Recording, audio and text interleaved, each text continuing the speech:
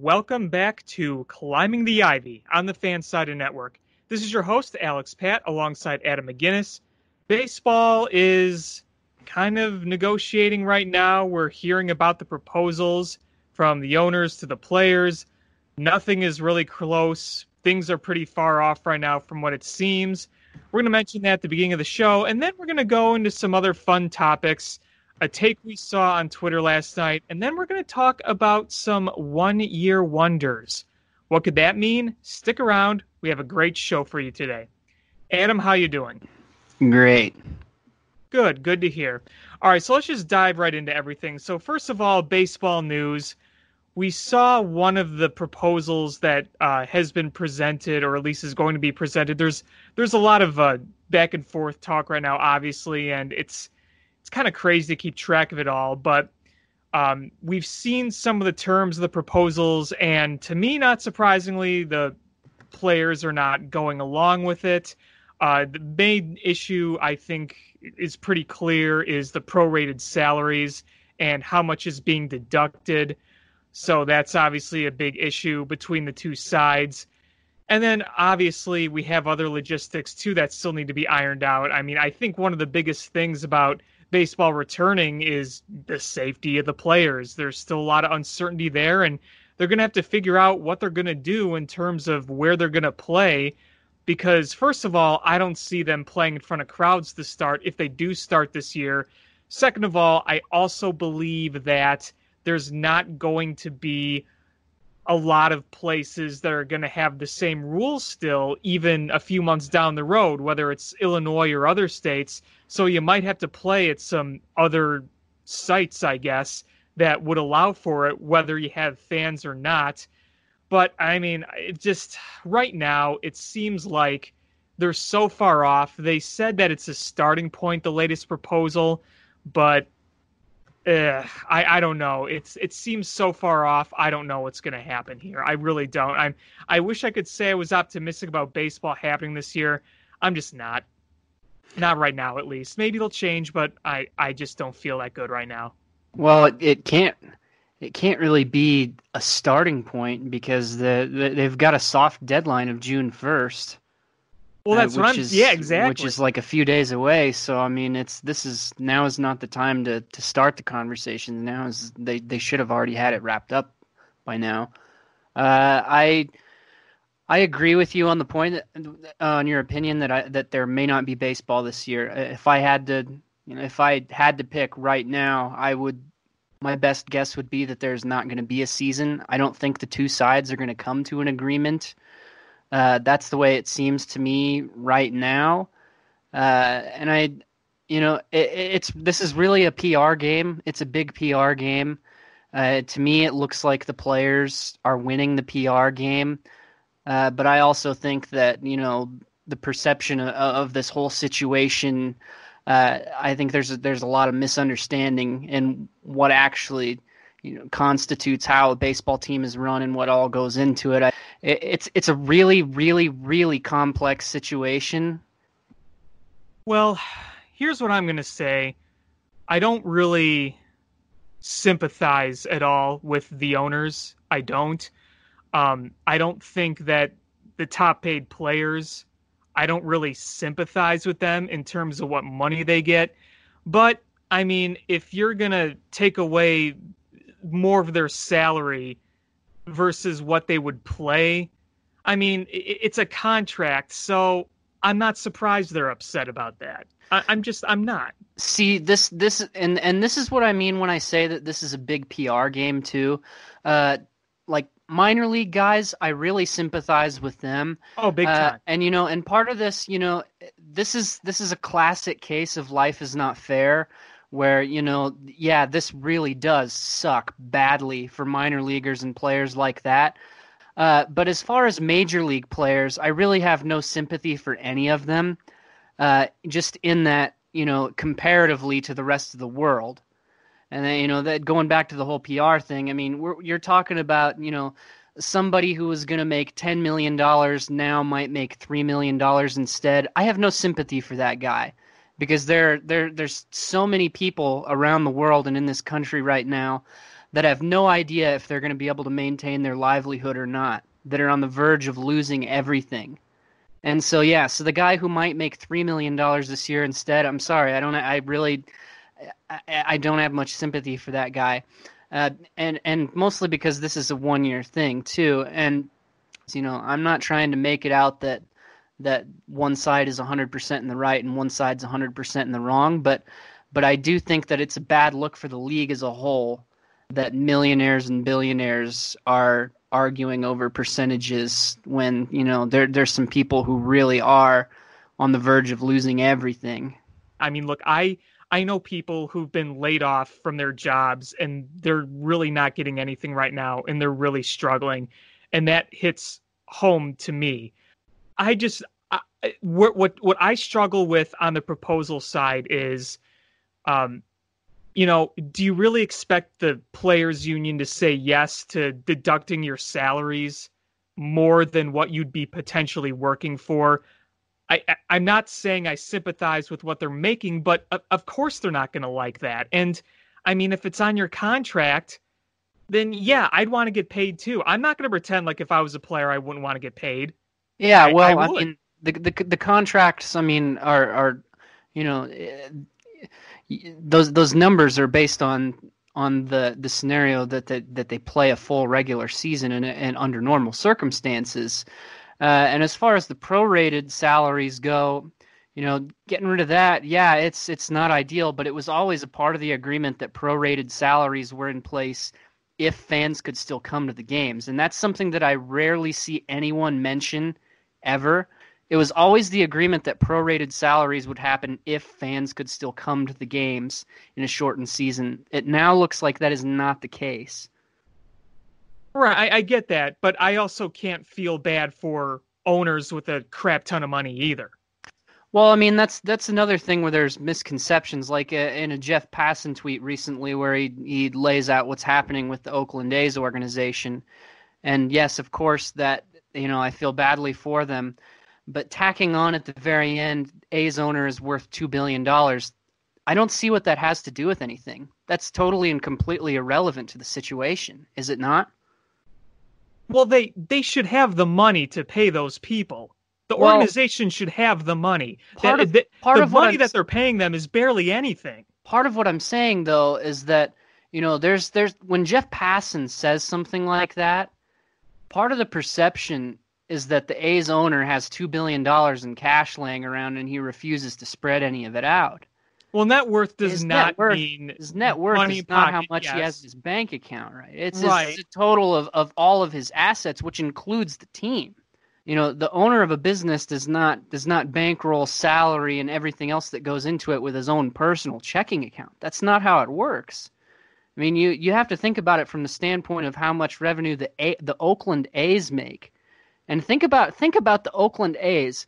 You go back and watch any Oakland A's game over the past few years, home games. There's almost never very many fans in the stands. Compared to a team like the Cubs or the Yankees, their ticket revenue is squat compared to those teams, and so it makes sense that they don't have as much money to deal with in these kind of circumstances. Well, I can't speak exactly how much money they have. But to me, it seems like, regardless, what they were paying those minor league players, I really have trouble believing that they can't pay that. I really do. I get that net worth doesn't equal money in pocket, but I'm really not convinced that they can't pay that. Yeah, but it's not about. I mean, I think it's easy for us to sit back and think that all MLB teams are just a bottomless pit of money. But I mean, there's so many things that go into it. And like the Oakland A's are going to lose a crap ton of money this year. A ton of money. People are losing their jobs in the A's organization, around the league. And that's the whole thing, is we don't know. I'm not going to pretend like I'm a big economic business expert.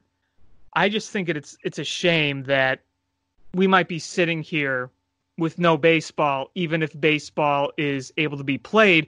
I also think it's a shame that this whole situation is kind of distracting us from the fact that the main reason that the sport is not being played right now is because there's a pandemic. I mean, that's why it's not being played right now. There is a pandemic. Now, whether or not there's baseball is probably going to lie in the hands of these negotiations. I think everybody knows that. But when there is a pandemic like this, you look around at the other leagues when they shut down, and hockey's coming back. It's going to be very different. And when baseball does come back, whenever it does, it's most likely going to be very different. I just think that the ugliness of the next CBA coming up has really spilled into this situation. And I can't help but think that we're going to see no baseball this year. And it's really just going to be hard-nosed negotiations with the CBA. I mean, that's how I see it playing out right now. Yeah, I don't think they're going to come to an agreement. At this point, I'm 100% convinced that it all has to do with dollars. I don't think any of this has to do with safety anymore. I think it's all about salaries and percentages. The occasional player might mention safety here and there, but I think that's pretty much all ironed out. Their main concern is the money, and I don't see them coming to an agreement either. Well, we'll see what happens. Yeah, it'll make for good trivia someday because it sounds NHL is coming back. It kind of sounds like NBA might be coming back too. NBA sounds like they're going to do some. Yet. Yeah, it just sounds like a foregone conclusion that NFL is just going to go on like normal. Yeah. Even college football, the narrative seems to have shifted recently from wondering if we're going to play it just to when and maybe how many people are allowed to watch it. But yeah, I think maybe 50 years from now we'll say, back in 2020 there was no baseball season. Yeah, kind of like the '94 strike. Which everybody knows about that, obviously. And it's another interesting question to ask is if there is no baseball season, do you think that we have similar ramifications to the '94 strike season? Well, I think there's going to be a lot of soured feelings, just like the '94 strike season. There's going to be a lot of hurt feelings around just fandom because, the game that they loved, they couldn't watch. I think there's going to be some people kind of turning their backs, and I think there's going to be some major changes because if they have to work out a new CBA, things might really be affected by the fact that they didn't play at all this season. Obviously, when we were looking forward to the next CBA, there was already enough tension as there was, especially with like minor leaguers and that whole thing with service time. But if you add this on top of it, it's going to get worse. Yeah. I hope there's baseball. I really do. And I hope that the two sides can settle their differences and come together and make something happen because I really do think that would make everybody's summer just that much better if they could at least watch some ball games on TV. But I guess my broader point is that, Joe down the street who's losing his small business probably doesn't have a lot of sympathy in his heart for the MLB player who might only make $1 million just for this year.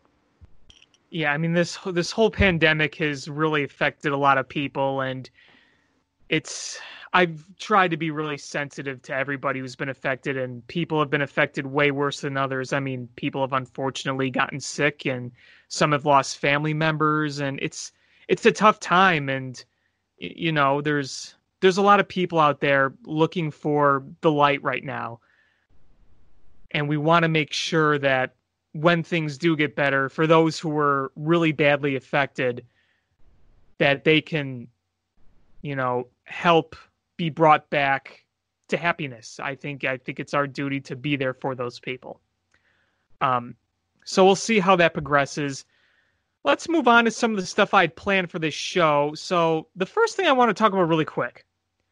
There was a tweet last night because there was something on ESPN last night.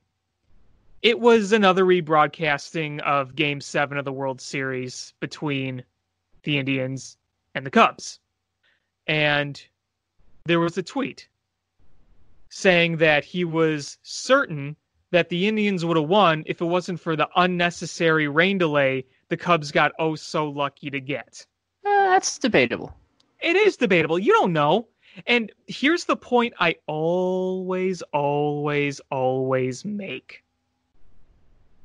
The Indians had a golden opportunity in the bottom of the ninth, facing Aroldis Chapman, who had nothing left. And they had some big boppers coming up, including Jason Kipnis. They had a golden opportunity to win that game right there. And they couldn't. They couldn't muster anything off a guy who had nothing left. Now, did the Cubs' rain delay probably help them a little bit? Yeah, it helped them regroup. But you know what? The Indians could have had a rain delay speech. They could have really rallied. They didn't really do much. According to them, they just kind of went out and hung out in the clubhouse. We don't know what would have happened. That's similar to a lot of things that people bring up. It's easy to point to one moment as being the catalyst for a whole series, but people neglect to mention everything that happened that led up to that point. As if the Indians, as if everything that happened before the rain delay didn't happen. You know what I mean? Right, exactly. I mean, think about it. If you play, it's natural to play coulda, woulda, shoulda. The Indians don't score off the Cubs, and the Cubs come right back in the top of the ninth. What would have happened? I really don't know. Maybe they scored, maybe they wouldn't. You don't know for sure. I think you can say it's fair that the rain delay helped settle the Cubs down. It was a driving force for them. It was something that really worked to their benefit. But I just don't think it's fair that you could say and declare that if it wasn't for the rain delay, the Indians most certainly would have won. I don't think you can. Oh yeah. I mean, it's absolutely ridiculous. You know what you call that? An excuse. Yeah. Yeah, they didn't seem, Cleveland didn't seem too upset when in the 2015 playoffs when they got an extra timeout, which led to a LeBron buzzer beater against the Bulls. Right. There's a lot of things, and if to stay on the Cubs too, it's kind of like saying Leon Durham was the only reason the Cubs didn't get to the World Series. Yeah, or if Steve Bartman didn't happen, Lou would have caught the ball, they wouldn't have went on to the World Series when there were 1,000 other things that went wrong. To ignore everything leading up to that and use that as the primary excuse for why it happened is just ridiculous. Right. And you can also look at that game and say, okay, maybe it didn't rain that long. Was it necessary or not?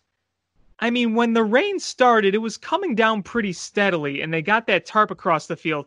It's not like they were delayed for an hour. It was 17 minutes.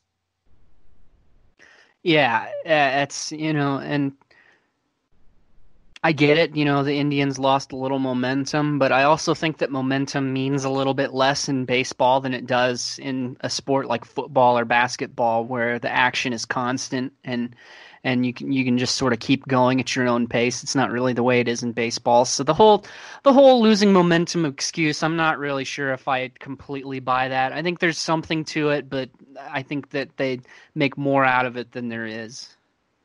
If they had all the momentum in the world, they would have won in the bottom of the ninth. That's my opinion. Maybe. You saw Chapman. You watched him at bottom of the ninth. Oh, yeah. He had nothing.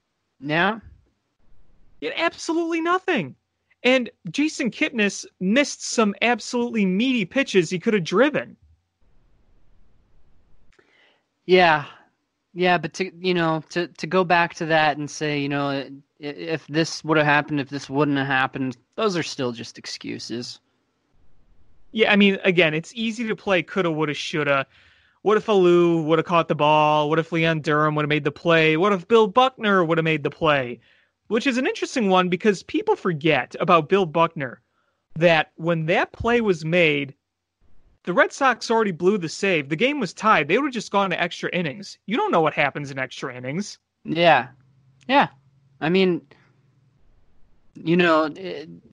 Cleveland fans team can say all they want about, what, if anything different would have happened, but they could have also not blown a 3-1 lead. Yeah, that was an option for them too. They didn't have to let it get to game 7. Right. I mean, the Indians could have easily closed them out in 5 or 6 games, and the Cubs squeaked by in game 5 and blew them out in game 6, setting up a game 7. And you know what? You could look at the Indians and say, well, they were a little banged up. I get it too, because just as sports fans, anyone can relate to this. Your natural inclination after a close loss or a close series loss is to go back and overanalyze everything that could have happened different or that was close to happening different. It's just your natural inclination to do so. Yeah, absolutely. I mean, I think all the time, I think about that 2 years ago at Soldier Field, if Cody Parkey's kick goes in, what could have happened after that? I think about it a lot. Yeah. It's stuff like that.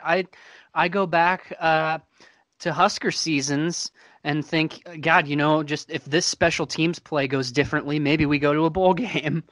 I overanalyzed stupid crap like that all the time too. I mean, the Cody Parkey kick. I mean, that one's way more of a knife to the heart than stuff in recent memory. But yeah, I mean, that's just naturally we go back and look at things that were really close to happening differently that would have led to different outcomes. It's just what you do. I'll tell you right now, I often coulda, woulda, shoulda the Chicago Bears. I'm just going to tell you that. Yeah, because I think people just have this burning desire to feel comfortable with how things unfolded because it gives them a sense of ease going into the next game or the next season.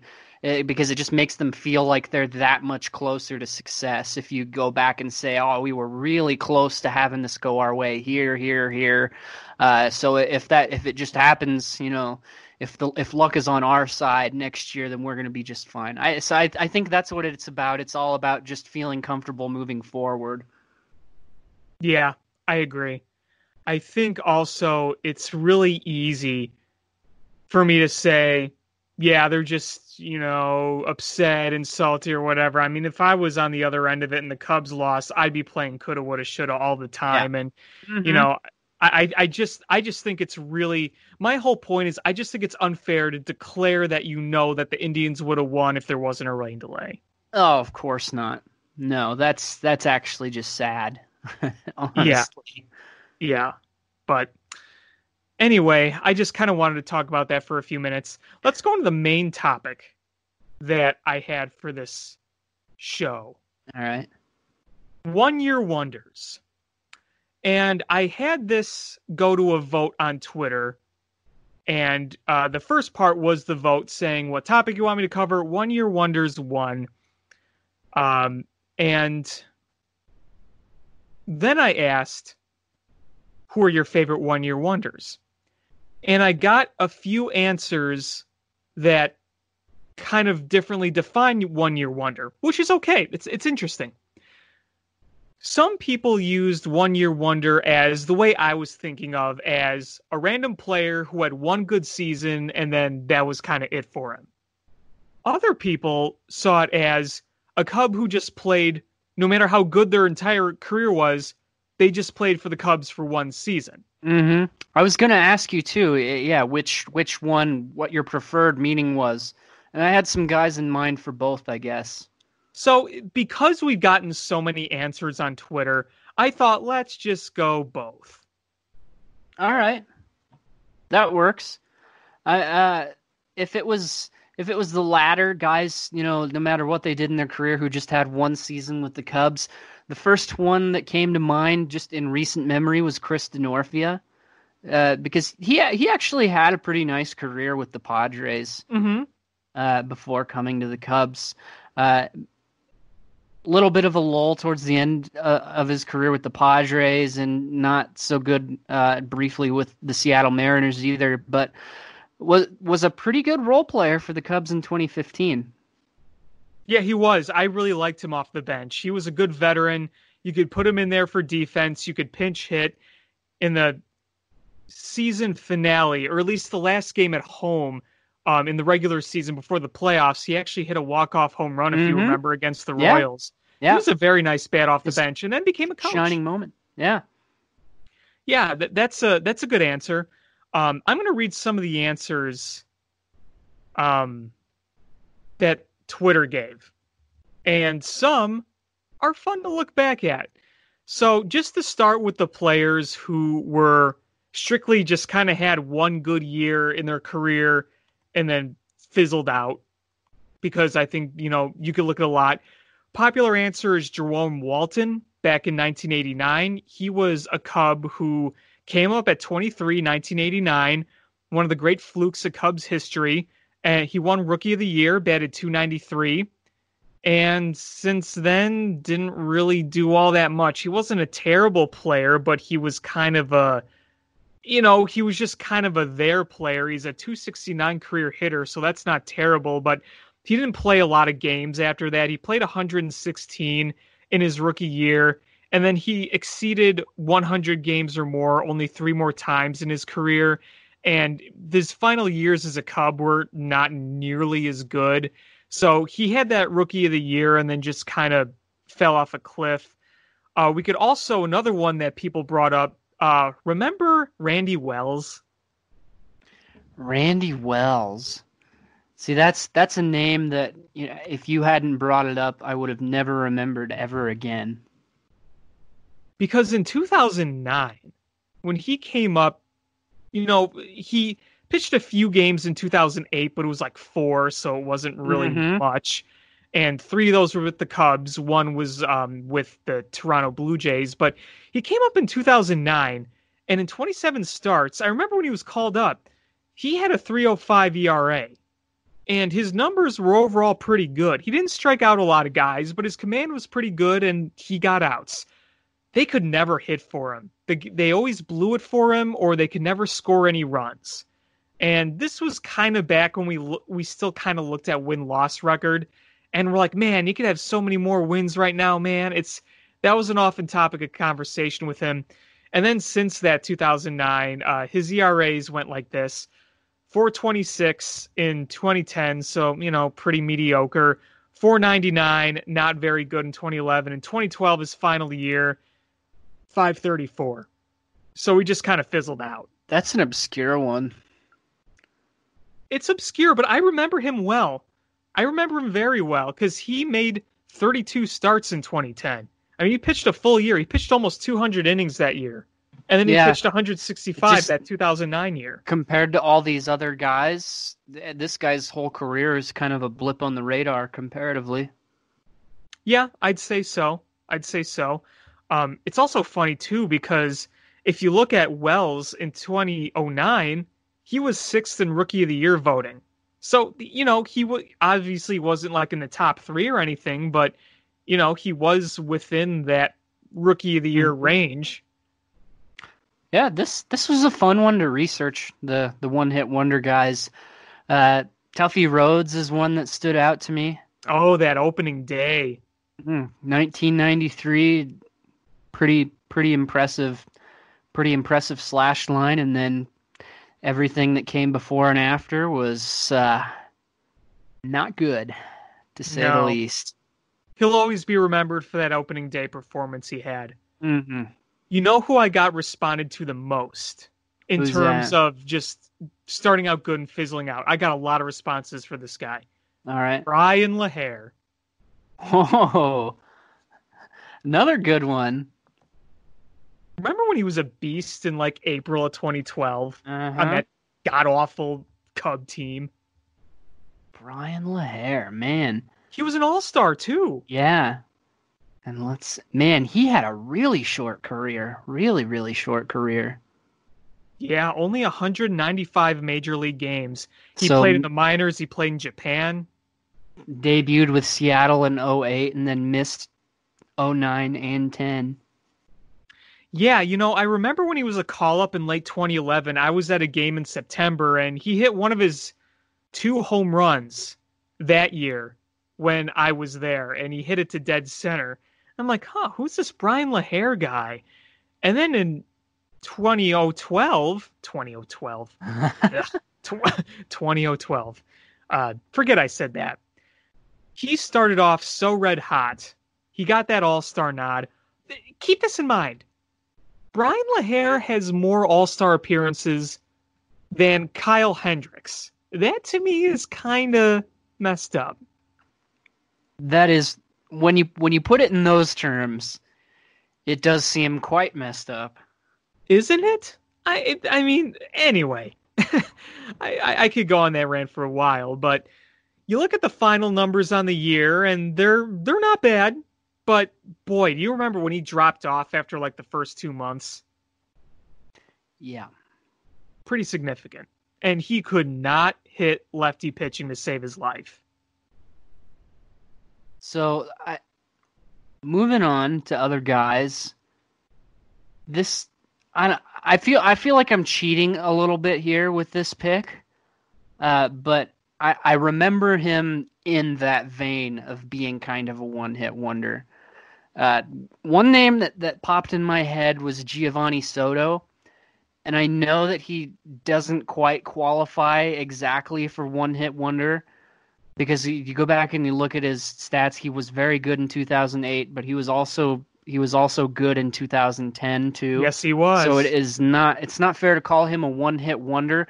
But when I think about his career as a whole and the potential that we thought he had when he was younger, he comes across to me a little bit that way, because I think that a lot of people felt that he was going to have a long career and make multiple all-star appearances, and it just didn't turn out that way. People did mention Giovanni Soto, and I'm so glad you brought him up because I wanted to talk about him. I would not consider him the one-year wonder like some people remember him, because everyone says, oh, yeah, he just had that great 2008 and kind of fell off. Mm-hmm. But then you added 2010. Yeah. You could argue 2010 was technically better. 2010 probably was better. Look at the slash line. Yeah, I mean, I guess it depends on what you value most. And I think that you need to look at the team as a whole too in both seasons to really look and see what the team needed more of. You had a little bit more power in 08, had some more RBIs in 08. But in 2010, he walked a lot more, yes. And you could make the argument that was greater value in that season. Well, also remember this too. He played in 105 games in 2010. He played 141 in 2008. If he would have played 140 games, you see more homers, you see more doubles, you see more walks, you see more RBIs. Yeah, I think he was on pace to really kind of have a career year that year. He had a career high OPS and OPS plus in 2010. Yeah, that's a good point you make. That you could talk about it looks like a drop in power, but then you look and see that he had over 500 plate appearances in 08 and not even 400 plate appearances in 2010. So you could make the argument that had he played a full season, those numbers would have been similar. And so in the sample size that he played, he was actually playing at a similar pace, the power numbers, all that. Well, you can probably also make the argument that people recognized Gio so much more in 2008 because it was his rookie year, technically. He played in 18 games in 2007, 11 in 06, and played in 1 in 05, but that was his first full season. And in 2008, the Cubs had 1 million All-Stars and they won 97 games. In 2010, he was on a team that was terrible. Yeah, and it's just sad too, because after 2010, he just really never had it ever again. No, he never really regained form. I mean, he missed a lot of games, some injuries piled up. But I think the thing with Soto is you kind of see the ups and downs, because we remember how much he dropped in 2009, right after his rookie year All-Star campaign. And I think a lot of people remember that. But you could look at his power numbers and say, the guy could always give you 15, 20 home run type power. And from a catcher, you will gladly take that. Yeah, it just, after 2008 and 2010, I think that a lot of people believed that he was going to be what we think Wilson Contreras is now. Right. I mean, because Soto was only 27 after the 2010 season. I mean, he was in the prime of his career after it just all went downhill. Right. What stinks for me is knowing that Gio Soto sometimes I think is a little underappreciated outside 2008, because I was a huge fan of him in 2008. And I think he deserves a little recognition for what he did outside of 08. It wasn't always pretty or great, but he did do some good things. Indeed. Okay, so here are another few names that people mentioned. Some people are still answering now, so I'm kind of looking through them. But boy, this is one of my favorite names. Bobby Scales. Bobby Scales. Not a bad baseball name. You remember Bobby Scales? No. You don't remember Bobby Scales. Okay. This was another 2009 guy, and the numbers aren't great overall. He was kind of like Arizmendi Alcantara, where he had like a nice little run, even though the overall numbers weren't very good. He wasn't as much of a great player. Like, wow, he was this big hit.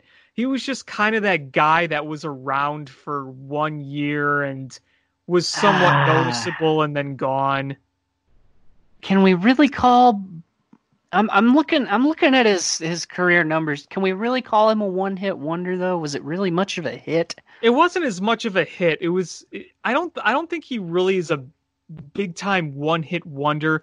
I think it was more of just like he was kind of a guy for 1 year. Yeah, if you're talking about it, in terms of potential, but playing in 61 career games and hitting 248. I don't know. That one's bending the rules a little bit, I would say. Here's one though. Do you remember Jake Fox? Again, Same year, 2009. Yeah, Jake Fox, that name does ring a bell to me, yes. Here's the thing about Jake Fox. He only played in 82 games, but he hit 11 home runs and 44 RBI. And if you remember his significance, it was because he had to come in and play for Aramis Ramirez, who had the shoulder injury. I do remember that. 11 home runs for a guy that had 7 career games before that in 82 games that season, 44 RBI, filling in for your all-star third baseman. Mm-hmm. Not bad. I think that I might have been watching the game that he had to come in. I think I might have been watching that game live on TV when that happened. Well, it was in Milwaukee. When Ramirez hurt his shoulder, that was in Milwaukee on a diving play down the line. It rings a bell. I think I was watching that game on TV. Yeah, that was a game where I just put my hands on my head. I'm like, oh no, why? He was their best hitter, Aramis Ramirez, and props to Jake Fox for filling in. Okay, so here's another name that had an interesting career. It wasn't just he had one good year with the Cubs, but he was with the Cubs for 1 year.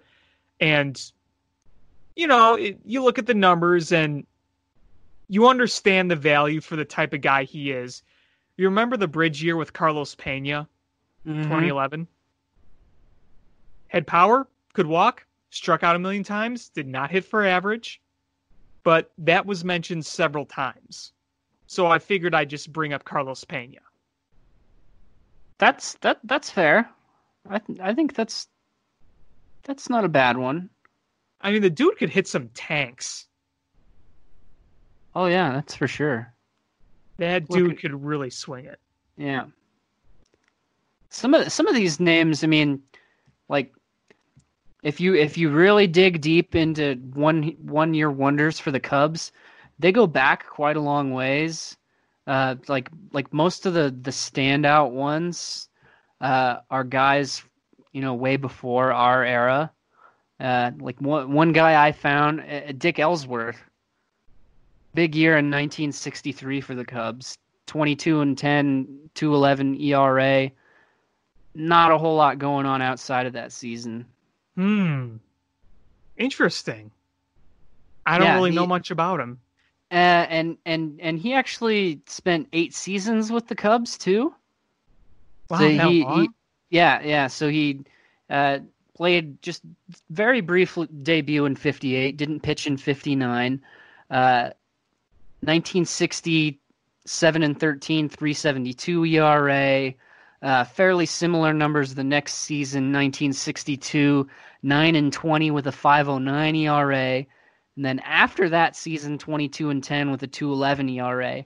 And then he kind of dropped off and, is in the high 3s and 4s pretty much every year after that up until 1971. But that one season in 63, he had like an Arrieta-esque year. Wow. You said 22 wins, right? That's a big deal back then. 22-10 in 1963, 290 innings pitched, 263 FIP, 1.025 WHIP. Real good season. Yeah, I'll say. Yeah, I really didn't know much about him, to be honest with you. Yeah, see, that's why I said this was a fun topic to research, because you stumble across these older guys. Yeah, absolutely. You go way back on some of those. Because most of the answers I got, and this is no criticism to the people on Twitter, but a lot of it was a lot more recent. I don't really consider him a one-year wonder per se, but you remember when John Lieber, I mean, we were pretty young, but obviously I think you know who John Lieber is. Yeah. He had a few solid seasons, but he really kind of made a name for himself in 2001. He was an all-star that year. And look, I love John Lieber. He was the first guy I ever saw pitch, but also the fact that John Lieber has more all-star appearances than Kyle Hendricks is kind of whack. But again, no disrespect to John Lieber. He had a pretty respectable career. Nothing fantastic, but respectable. He had the dad bod going too. Yeah, he was a dad bod pitcher. He was a dad bod pitcher. Not quite like Greg Maddux, but no. No one will be. Nobody will be. So we've had a lot of answers for the, well, they were just a Cub in 1 year category, but these were good players. We had a lot of Aroldis Chapmans, Wade Davis, Nick Castellanos. So those are kind of the obvious ones, yeah. Right. But here's one. Remember Nate Schierholtz? Yeah. Nate Schierholtz led the 2013 Cubs in home runs. Wow. Yeah. That's another. Can you believe that? That's another fairly obscure one. It's another name that I probably never would have remembered had you not said it tonight. Well, I remember Nate Schierholtz well. I just didn't realize that his numbers outside 2013 were nowhere near that productive in terms of power run production. And even his slash line in 2013 isn't that good. I mean, hitting 251 with the 21 homers is fine. That's good, but also you also have the 300 OBP. Yeah, I mean, it's just that he had, some production, but there wasn't a lot of production going on that year much. And by the way, sorry, I made an error on that fact about Nate Schierholtz. He was second in home runs. Anthony Rizzo was first with 23, but still. Okay, that actually makes it a lot better, because I was going to say, that says a whole lot about the Cubs that he was their home run leader that year. It still does. It still does. Being second, it still does say a lot. Yeah. I mean, Rizzo and Schierholtz were the only ones to hit 20 or more that year. Granted, Alfonso Soriano was traded away after 93 games, so he probably. It changes things. I mean, it still paints a pretty bad picture of the team as a whole. But Anthony Rizzo at least is going to go down as one of the all-time Cubs greats, whereas Nate Schierholtz is a guy who makes you go, who? Yeah. Oh yeah, that guy. Oh my God, the 2013 team, my goodness. Anthony Rizzo at 23, Nate Schultz at 21, Soriano at 17 before he was traded. Next up, the only other guys to hit double-digit home runs, Dioner Navarro, Luis Valbuena, may he rest in peace, Donnie Murphy, and Starlin Castro.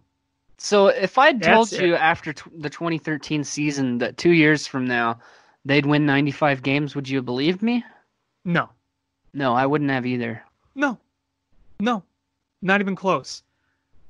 I know there were prospects in the system, but boy, I got to tell you, 2013, You just never know, though. You know, and also, there's just that overwhelming sense of dread too with the Cubs that just, because it is the Cubs, it's bound to not work out.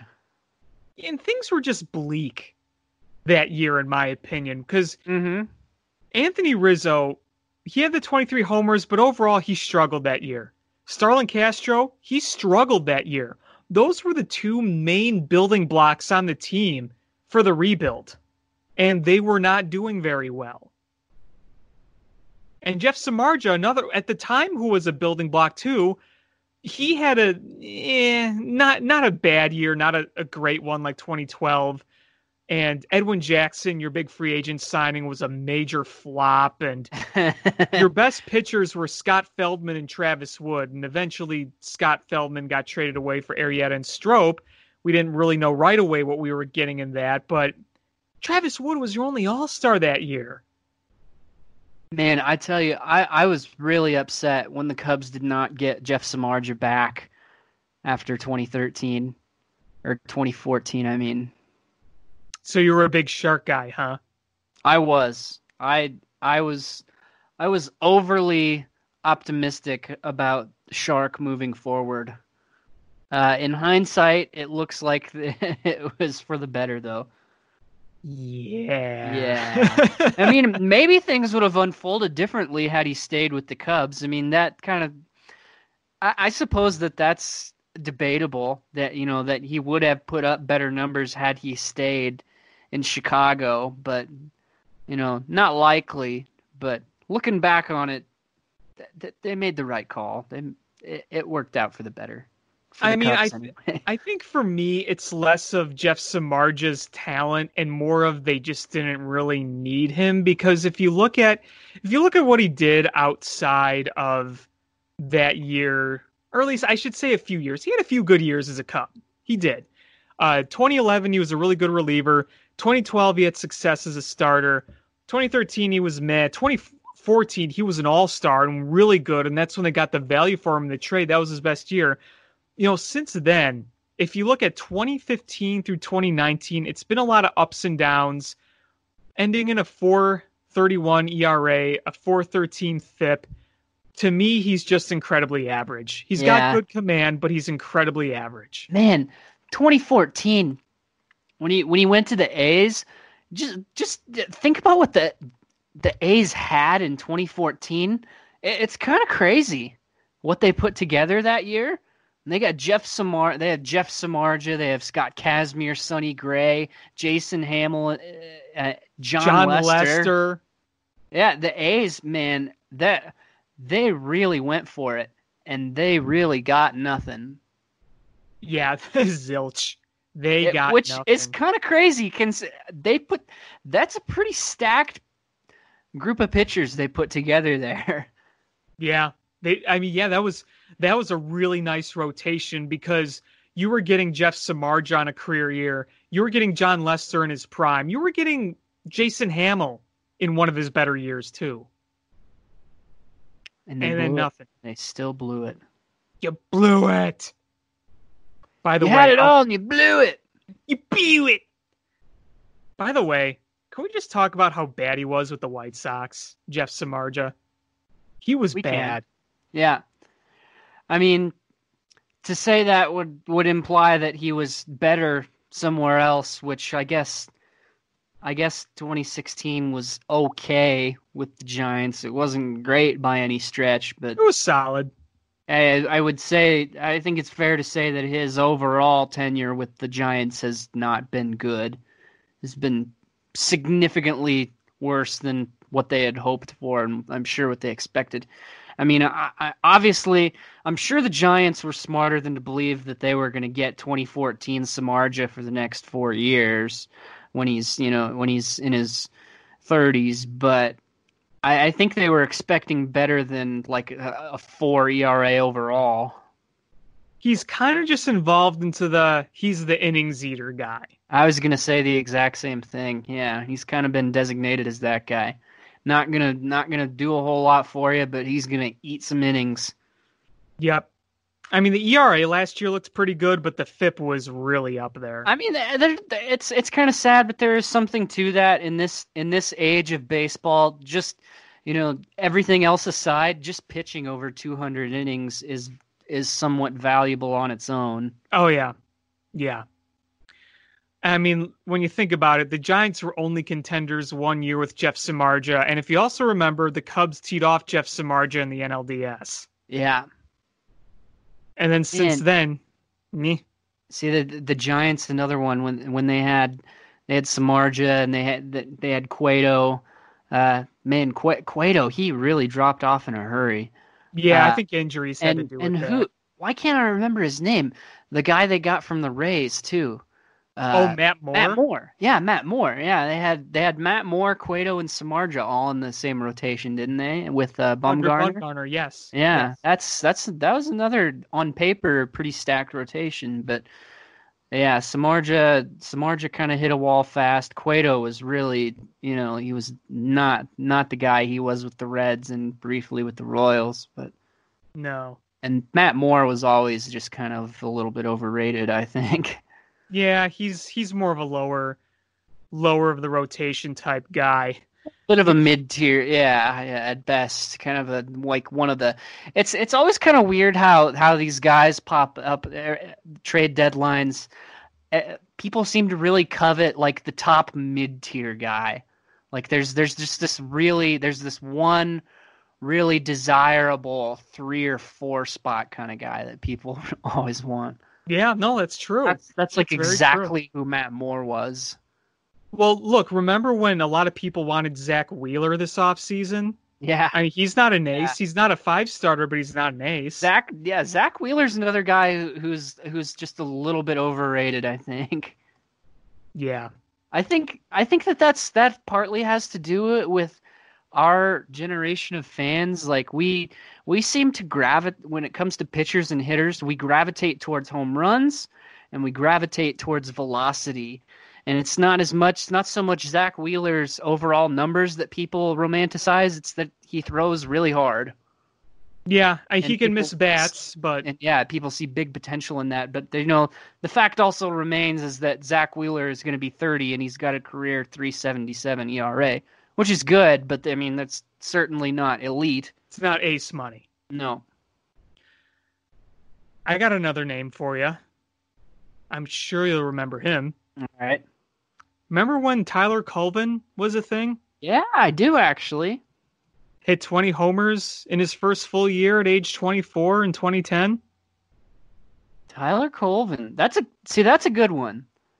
Some of these other guys were breaking the rules a little bit because we're spitting off seasons where, in their best year they hit like 220 something but did something else good. Tyler Colvin actually had a really good season. He did, and I still can't help but wonder if his career kind of derailed because of that impaled bat incident in Miami. You think like lasting physical, or do you think it's like a mental thing? A little column A, a little column B. Okay. Because you remember, if the doctors said that it came really close to like fatally piercing his heart. Yeah, that's freaky. And he was just never the same after that. I mean, he never had like obviously like Kyle Schwarber potential, but there was definitely the power in that swing. He had a bit more holes in the swing, but he could slug the ball. He had an 816 OPS that year. Yeah. Yeah, that's a good one. Did you come up with that one, or was that one of the names mentioned under the I came up with that one. Nice. Nicely done. I came up with that one right there. I'm thinking, I felt like there was somebody else on that 2010 Cub team because we were talking about Soto in 2010, and I'm thinking, man, there had to be somebody else. Then I'm like, oh yeah, Tyler Colvin. Not Also on bad. that on that 2010 team. I know he had some solid seasons, but when it came with the Cubs, he pretty much had this one good season and kind of fizzled out.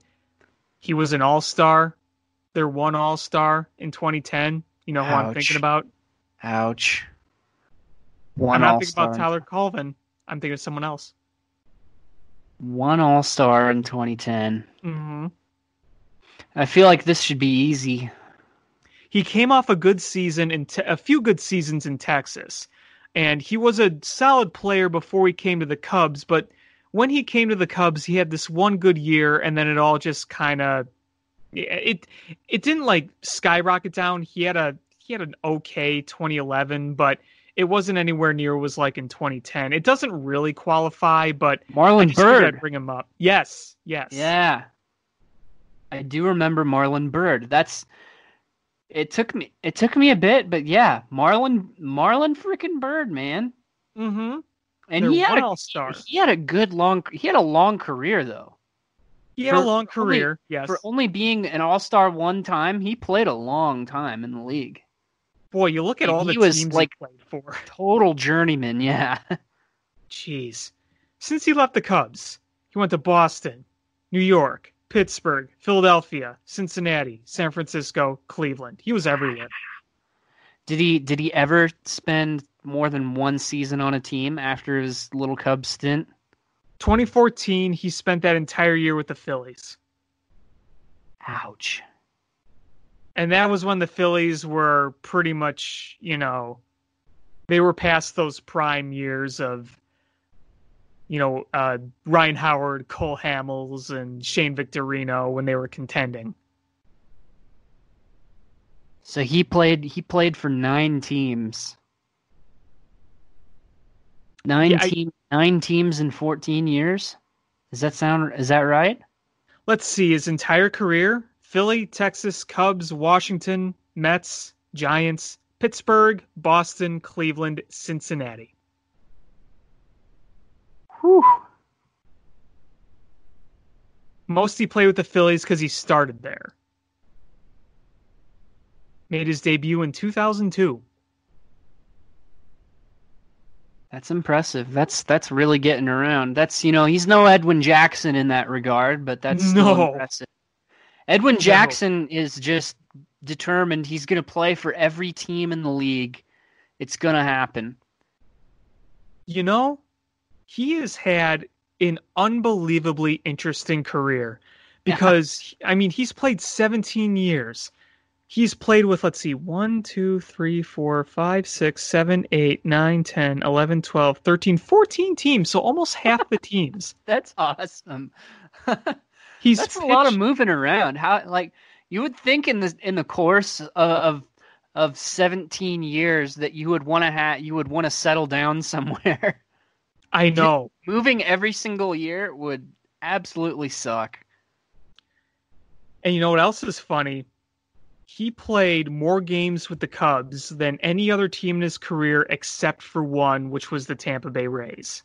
Wow. And he played for the Rays. That was before he was a Cub. That's right. Yeah. That's right. Yeah, and he threw that no-hitter where he threw like 1 million pitches with the Arizona Diamondbacks. Man. Has any player ever rode the coattails of their own potential as long as Edwin Jackson did?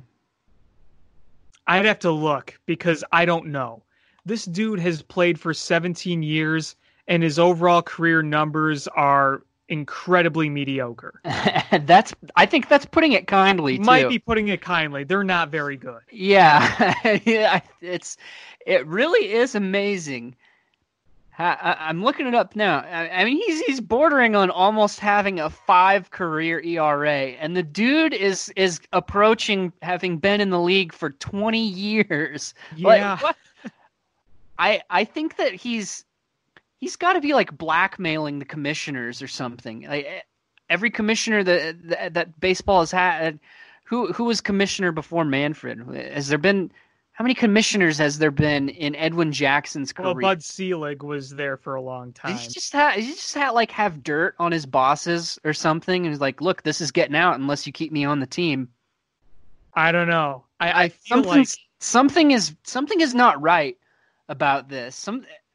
Something is weird about the fact that Edwin Jackson keeps coming back every year despite giving each team he plays for seemingly no value. well, I think he just keeps getting picked up like on minor league deals. Teams just say It's- screw it. Yeah, I mean, if you look at the list of teams, and what the teams were doing during those seasons when he played for them, you notice a trend that he's getting picked up by trash can teams that just need somebody to just Eat pitch, innings. just to pitch innings just to get it over with. And Yeah. that's probably not the legacy he was hoping to have when he came into the league as a teenager, but playing for 17 years that in itself is impressive. Not a lot I of people just can say that. just don't know how he's managed to keep it up this long. Yeah, if you look at his numbers since 2012 when he was with the Nationals, so 2012 through his Cubs tenure and then pitching with the Braves, Marlins, Padres, Orioles, Nationals again, Oakland, Toronto, Detroit.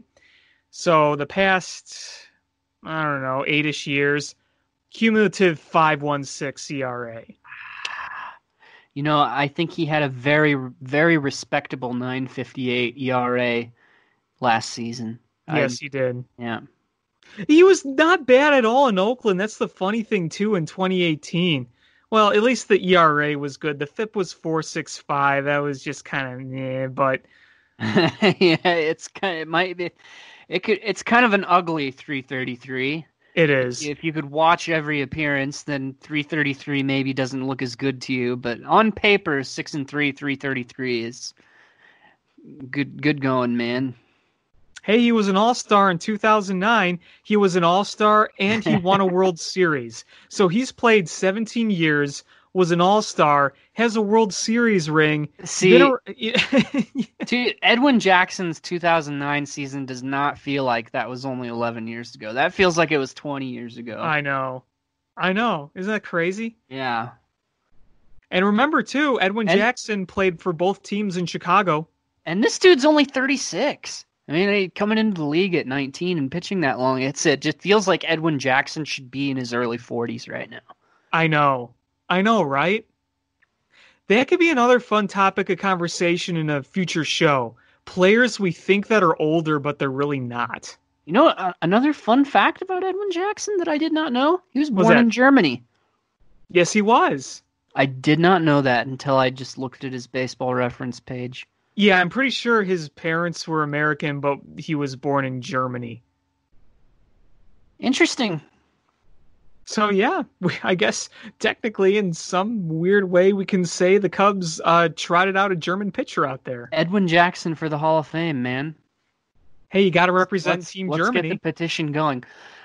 What's the longest MLB career? That is a great question. That is a really good question. If you can't get into the Hall of Fame based on your numbers, you should at least have your name mentioned in Cooperstown just by being the player who played the longest. The Hall of Longevity. Yeah. Let's make the Hall of Longevity. Yeah. Like if you played 20 plus years, you get into the Hall of Longevity. It doesn't matter how good you are. Okay, I'm going to look up. Most seasons. Okay, don't look it up. Don't look it up because I just did, and I want to see if you can guess it. Okay, all right. So you haven't looked it up. You don't. No. I have no idea. Okay.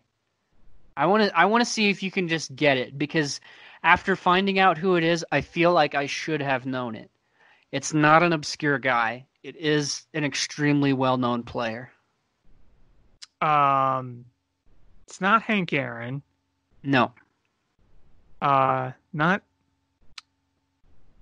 It's this might be obvious, but as you would expect, it is a Hall of Famer. Yeah. Okay. Was it Nolan Ryan? It was. You got it. 27 seasons. Mid-40s. Wow. 27 years. 20 he played longer than I've been alive so far. How many innings did he throw exactly? Let's see. I'm pulling up his baseball reference page right now. He pitched 5,386 innings. And he threw hard. Imagine Yeah. throwing that hard Yeah. for that long. Yeah. Yeah. Yeah, dude was a stud. I mean, we don't have to tell anyone. It's look at his numbers. Look how look, I mean 1991 291 12 and 6 291 ERA, which that on its face is good, but then you add the fact that he was 44 years old when he did that. Yeah. That's absurd. That's asinine. I sound like Hank Hill tonight.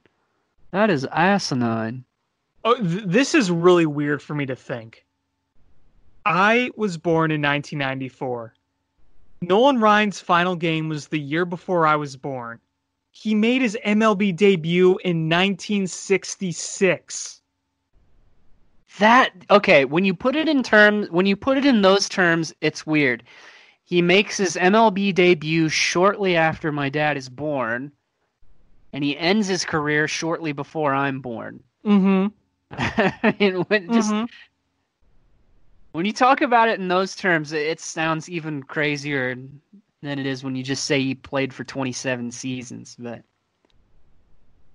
yeah, I mean, what is the average MLB career? It's gotta be under 7 years, I would think. That's a good question. There's no way it's even close to double digits. I can't imagine it is. No, probably not. I mean, a lot of players do it, but if you look at how many players there are in baseball, just professional year. I know that the NFL is something like 3 years, I think. Maybe. Which makes sense because the NFL is a brutal sport. So let's see. I Googled it, and the first thing that comes up is 5.6 years. This is a thing from 2007. So that's been a while ago, but I can't imagine that since then that's really changed much. It sounds about right. So yeah, that makes sense to me. Average career is around 5 years. Nolan Ryan said, "Screw that, I'll play for almost 30." Just amazing. It's mind blowing. Mind blowing to think that Nolan Ryan had just retired when I was born, and he made his debut in the mid-60s. And what's even crazier about it too, I think, is the fact that he only played for 4 teams over the course of that whole career. If you told these, I think of somebody like Edwin Jackson when you bring up guys who have played that long. I think of journeyman guys who in their twilight years bounced around a lot, but to play 27 years and only play for 4 teams over that span is pretty impressive too, I think. What do you think of him most as? For who he played for? Mm-hmm.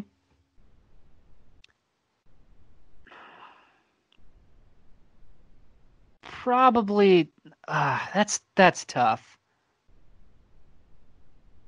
Personally, I think Texas, the Rangers, just because, okay, yeah. Texas kind of fits his personality. See, I know he played in Houston, but I was kind of leaning the same direction as you, and maybe that's just I want to say recency bias, but I mean I wasn't even alive when he retired. I mean the majority of his All-Star years were with the Angels, though. Yeah, I think probably his best tenure was with the Angels. His longest tenure was with the Astros. Yeah. I also think, too, I think of Nolan Ryan as a Ranger because of how many times I've seen him beat up Robin Ventura. Yeah, I think a lot of people would go with the Rangers just because of the novelty of it, of somebody being that good in their 40s. Yeah. It just stands out on a level that you almost never see because we're in agreement. I think the whole world is in agreement that, yeah, his best tenure probably was in California. But, most of the vast majority of the elite guys throughout baseball, all of their best years were when they were in their 20s, early 30s. Mm-hmm. You almost never, ever, ever see anyone do what Nolan Ryan did in his 40s. In any professional sport, you don't see guys dominating in their 40s. When he turned 40, he led the National League in ERA. He led all of baseball in strikeouts and FIP, and also led all of baseball in strikeouts per 9 innings when he turned Crazy. 40. Yeah. It's fun to just watch highlights of his too, just mowing guys down. With ease. He made It's it look just like effortless. a guy in his mid 40s doing that. It's fun to imagine him, getting in his car, going to the ball field, destroying guys in their early 20s while he's on the mound, and then going home and grilling some burgers for his wife and his kid who's home from college or something. Dude probably downed beers in the dugout and just went Yeah. out there. Yeah. Had a big like Texas barbecue brisket, just ate Yeah. it up. And you know what else is kind of a shame too? He played on a lot of bad teams. Yeah. Yeah. I mean, I don't like the It's win-loss unfortunate. record. He has over 300, but if he played for good teams, he'd probably have close to 400 Yeah, wins. well, I mean, people nowadays are a little bit more forgiving on bad win-loss records. As they should be. Obviously today, analysts and fans alike just don't value the win statistic nearly as much as they used to. I still think that I think starting pitchers still do. I think it's still a point of pride for them. I think to those guys, it still means something to eclipse 20. But the average fan, average analyst, I don't think they really care much about win losses anymore. Right. I mean, And honestly, certainly, this is and a case to honestly, say why it's not good. if anyone, when we're talking about Nolan Ryan, if anyone is like, yeah, but he also lost 292 games, you can just immediately dismiss that guy as a moron. I mean, the dude absolutely dominated. I mean, all those losses were probably very close. Look at the numbers that he put up. Yeah. Yeah. Yeah, I mean that's the thing. That's the life of a pitcher. You can play a complete game, give up one run and lose. Yeah, indeed. Nolan Ryan, what a guy. All right, well, we have gone pretty long tonight, so I think that's going to do it here Ooh. on Climbing the Ivy. This might be our record. I think it is. Hour and I 20 think it minutes. is. Hey, we got to fill time somehow, right? Yeah. Yeah. All right. Well, I want to thank everybody for listening. I want to thank my co-host Adam, as always, for coming on. A reminder, you could check out Cubby's Crib at cubby'scrib.com. You could also check out this podcast on itunes.com. Also, be sure to check out Cubby's Crib's social media pages, Facebook and Twitter, for more Cubby's Crib content. Until next time, he's Adam. I'm Alex. Have a great night.